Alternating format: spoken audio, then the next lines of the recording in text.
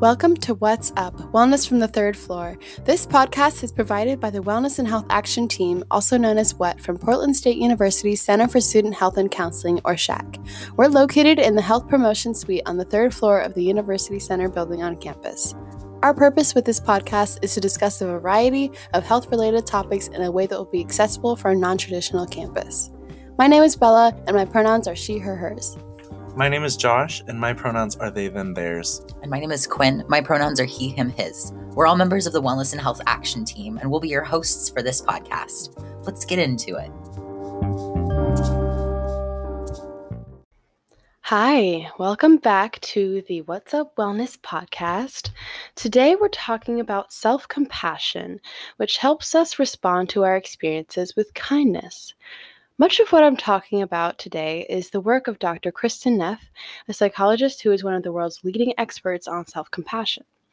If you like, you can take the How Self-Compassionate Am I quiz on her website, which I'll link in the description. Feel free to pause and take the quiz before continuing this episode so you know where you're coming from on your journey with being kind to yourself. A lot of what I'll be talking about today comes from her book called Self-Compassion and the workbook with lots of exercises and room for reflection. I also want to mention that this idea of self-compassion has roots in Buddhist thought as well and has been around for a long time. Self-compassion is a skill you can use throughout your life, so please come back to this episode and use it again when you need it. I want to start this introduction to self-compassion by sharing a bit of my story with it. I was so resistant to this for a long time, and that's how I knew I needed it. Multiple therapists tried to push me to explore self-compassion and Dr. Kristin Neff's work, and finally I gave in and was immediately blown away by how much I connected with it. I didn't realize how much I judged and criticized myself until I practiced mindfulness to notice it. I learned how a lot of the isolation I was feeling was because of the way I viewed myself, not because others were making me feel it. I learned to be my own caregiver, to offer myself comfort when I needed it, and have self-compassion when I asked for support from others. I want to emphasize that this is a practice, and it is challenging. It involves questioning your beliefs about yourself and the world, and this can be a lot of emotional and mental labor. Please take care of yourself during this process because healing can hurt. This in itself is an opportunity to practice self-compassion about validating the work it takes to do this and giving yourself the comfort necessary to get your needs met. I also want to say, for all my perfectionists out there is no perfect way to practice healing or to do this work.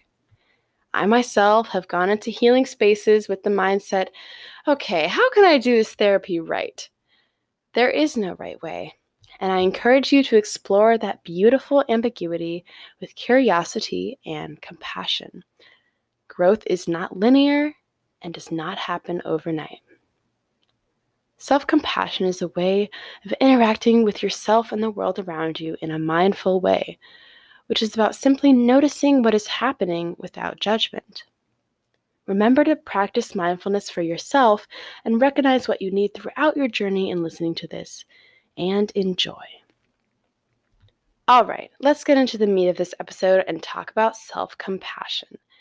We are so quick to offer compassion and empathy to people we love when they're struggling, but rarely do we allow ourselves this kind of care and comfort.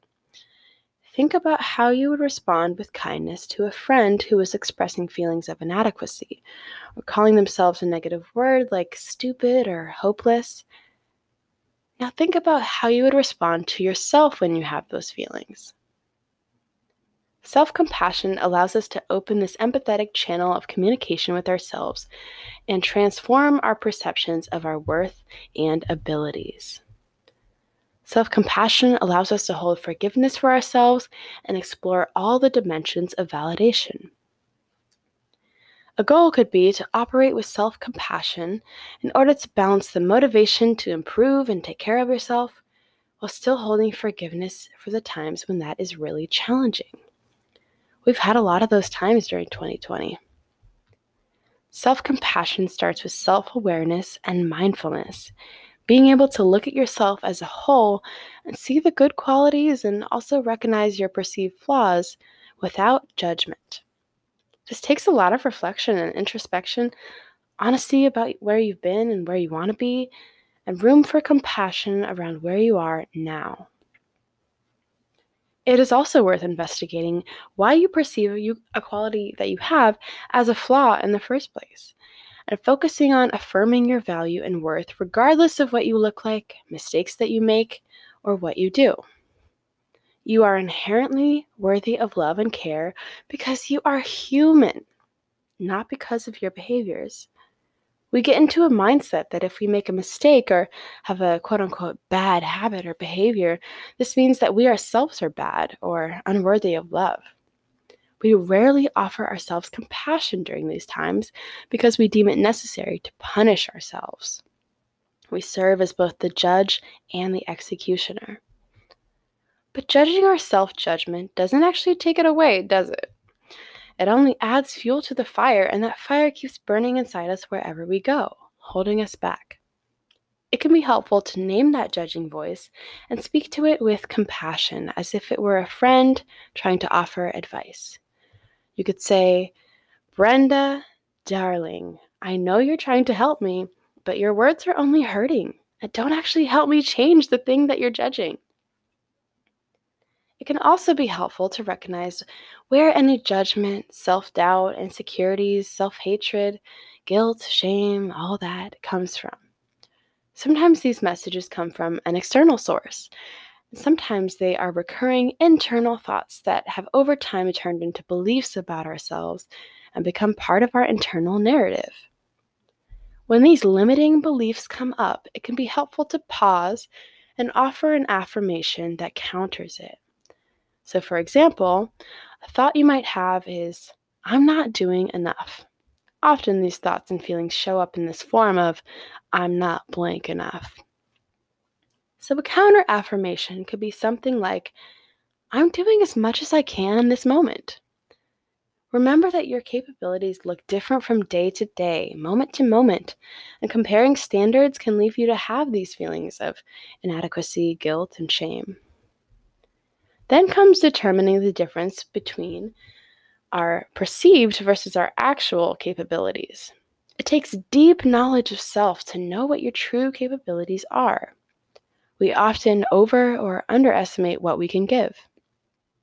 Remember to use mindfulness as a tool to check in with yourself before you say yes or no to something. No one knows your limitations or capacities better than you do. So unless you say no, it is likely things will keep coming, even if you can't handle any more. We can also get stuck in patterns of holding ourselves back and not taking opportunities when they come because we don't have confidence in ourselves or don't think we deserve it. Self-criticism often comes from the desire to control and to use harsh words on ourselves before someone else can. Our self-criticism can be related to the way we form attachments based on our relationships with parents or adult figures during childhood. I want to say here that I am not a licensed psychologist, nor do I pretend to be, so if you're curious about investigating your own thought processes, I encourage you to speak with a mental health professional. You can always use SHAC counseling as a resource if you're a PSU student. I also want to talk about self-acceptance versus self-love. You aren't going to love all of your flaws, so we want to use compassion to be at peace with their presence while continuously striving to grow and improve. Feel what you're going to feel. It will manifest itself somehow, so all you can do is accept those emotions are there and do something positive with it. Sorry to be the one to tell you this, but you are going to fail sometimes. You are going to make mistakes. But how can you build a foundation of self-compassion that allows you to move through that? Failure is a part of life and is an opportunity for growth. Our self-worth is based on our perceptions rather than objective truth. Feelings are not facts. Self-compassion is ultimately about responding with gentle care and empathy to our experiences of hardship, frustration, guilt, negative self-talk, all of that. It is about validating our inherent worthiness as human beings and finding the opportunity for growth in failure. I'll close this portion with a quote from the Self-Compassion book, and then we'll get into an exercise to practice this skill. Quote, "Every one of us has the capacity for resilience, growth, and happiness simply by relating to our ever-arising experience with both compassion and appreciation. And if you feel you can't change, that it's too hard, that the countervailing forces of our culture are too strong, then have compassion for that feeling and start from there. Each new moment presents an opportunity for a radically different way of being. We can embrace both the joy and the sorrow of being human, and by doing so, we can transform our lives." Unquote. Now we'll begin an exercise to practice self-compassion together. This practice is a way to help remind ourselves to apply the 3 core components of self-compassion: mindfulness, common humanity, and kindness when difficulties arise in our lives. Think of a situation in your life that is difficult, that is causing you stress. It could be a work project you're struggling with, or a disagreement you have with someone close to you. Choose a problem in the mild to moderate range, not a big problem, as we want to build the resource of self-compassion gradually. Call the situation to mind and see if you can actually feel the stress and emotional discomfort showing up in your body.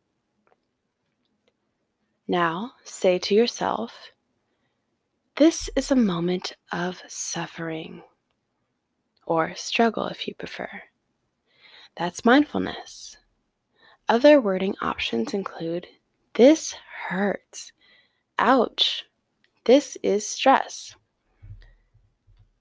Now say, "Suffering is a part of life." That's common humanity. Other wording options include, "Other people feel this way," "I'm not alone," "We all struggle in our lives." Now put your hands over your heart. Feel the warmth and gentle touch of your hands on your chest. Or adopt another soothing touch that feels right for you. Say to yourself, "May I be kind to myself." You can also ask yourself, "What do I need to hear right now to express kindness to myself?" Is there a phrase that speaks to you in a particular situation, such as, "May I give myself the compassion that I need"? "May I learn to accept myself as I am"? "May I forgive myself"? "May I be strong"? "May I be patient"? This practice can be used any time of day or night and will help you remember to evoke the 3 aspects of self-compassion when you need it most: mindfulness, common humanity, and kindness. If you enjoyed this exercise, there are more practices in Dr. Kristen Neff's books and on her website that I will link in the description of this episode. Now we'll close out with a meditation focused on affectionate breathing, training the mind to be more focused and calm. Start by finding a posture in which your body is comfortable and will feel supported for the length of the meditation. Then, if you're comfortable, let your eyes gently close, partially or fully. Take a few slow, easy breaths, releasing any unnecessary tension in your body.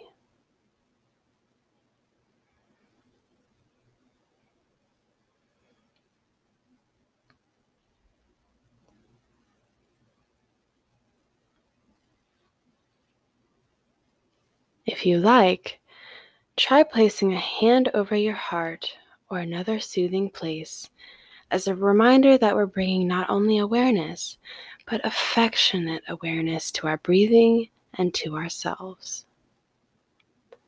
Notice what's happening in your body with a loving kindness, a warm fondness for yourself.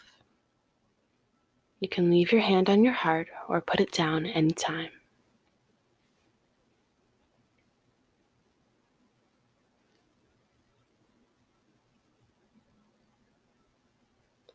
Begin to notice your breathing in your body, feeling your body breathe in and feeling your body breathe out.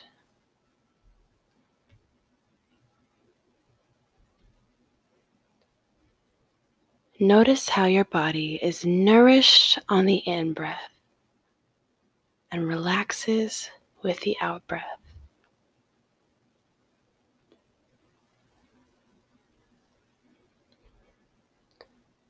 See if you can just let your body breathe you. There is nothing you need to do.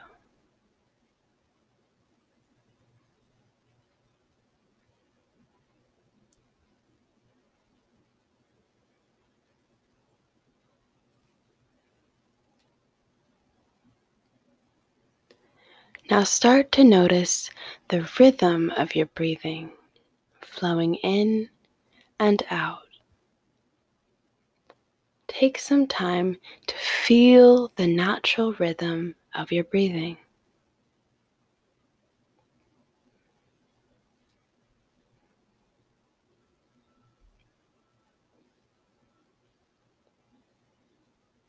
Feel your whole body subtly moving with the breath, like the movement of the sea. See if you can affectionately enjoy the rhythm of your breath.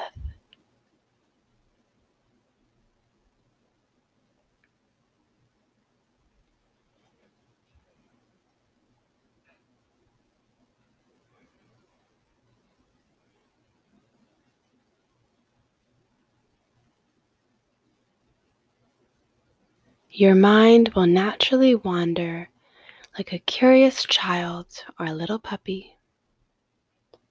When that happens, let go of judgment and gently return to the rhythm of your breathing.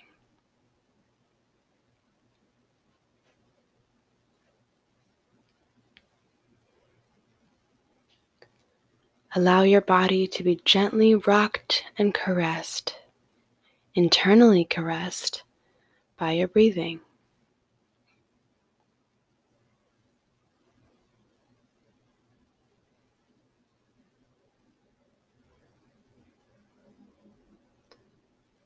If it feels right, you can give yourself over to your breathing, letting your breathing be all there is. Just breathing, being breathing.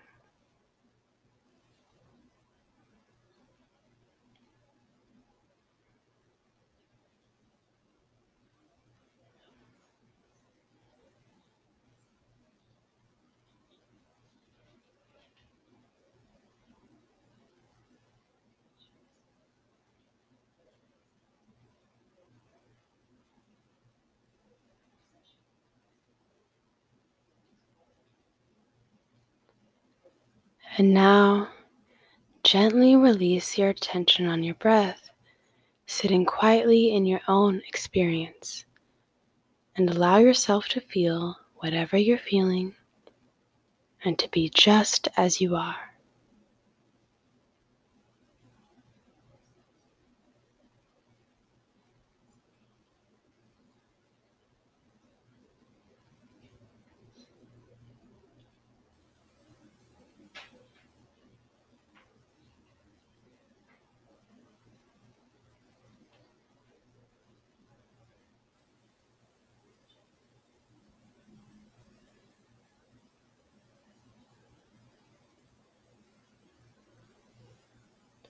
When you're ready, slowly and gently open your eyes.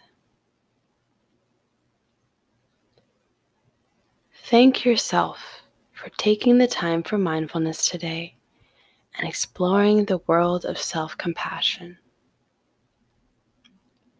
Finding self-compassion is a journey, not a destination. There will be setbacks, times when responding with kindness feels impossible. Everything in the process will play out the way it is meant to, but you have the power to shift your perspective.